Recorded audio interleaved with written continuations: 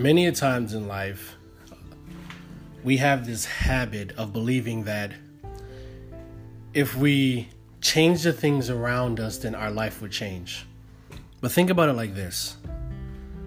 The things around you doesn't change unless you yourself change. And so when you change, the things around you begin to fall off.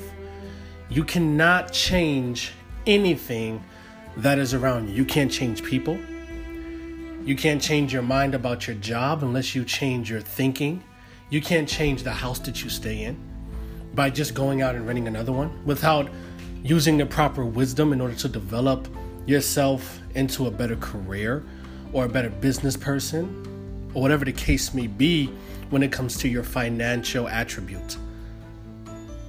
The things around you never change. It's you that change. And so when your mind begins to change, then the things around you begin to either fall off or die. And new things become attracted to you. I want you to know this, that money is not subjected to just anybody.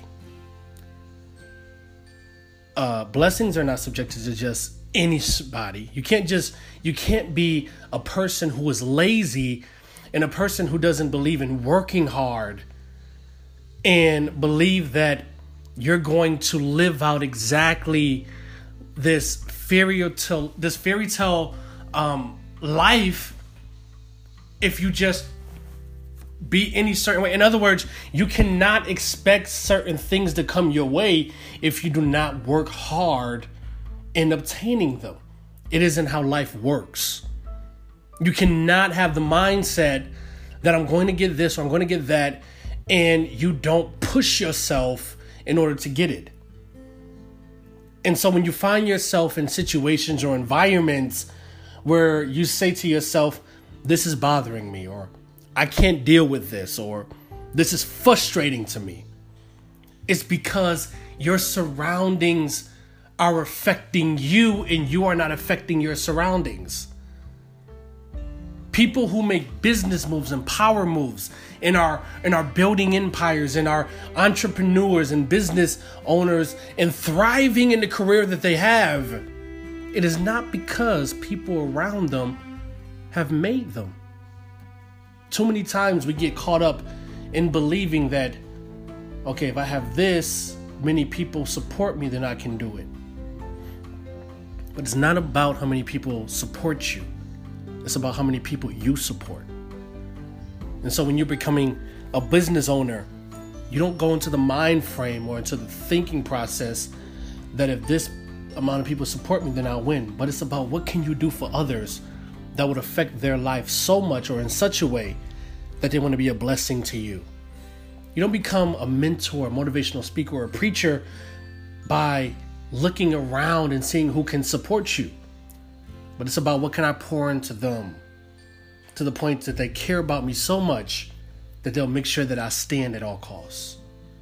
Can I have such an impact or an effect on these people's lives that they will do whatever it takes to make sure that I keep myself grounded because I'm pouring out the same kind of food, nourishment, the same kind of knowledge, the same kind of wisdom that we feed off of each other.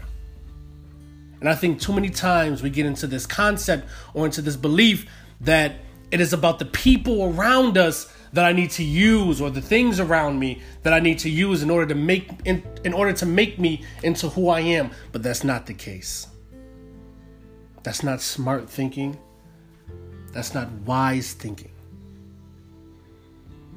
When you begin to say to yourself, it is about what I can give to others, and how can I make other people's lives better, with a sincere and genuine heart, pure knowledge, pure love, and an energy that pours in people such a way that it motivates them and thrives them to chase after who they really are supposed to be in life. If you don't know how to do that, then you are failing in developing yourself into the person that you were called or destined to be. And I pray that we all find ourselves in a position not to build into this person that is worshipped or praised for what we know or who we are, but we begin to change into the person that makes an impact, not for our own name's sake, but so that the world can be known as a better place.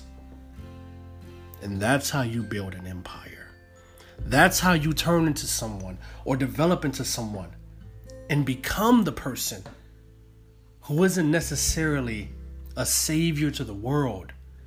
Because if I was talking to the Christians, we all know who's the savior.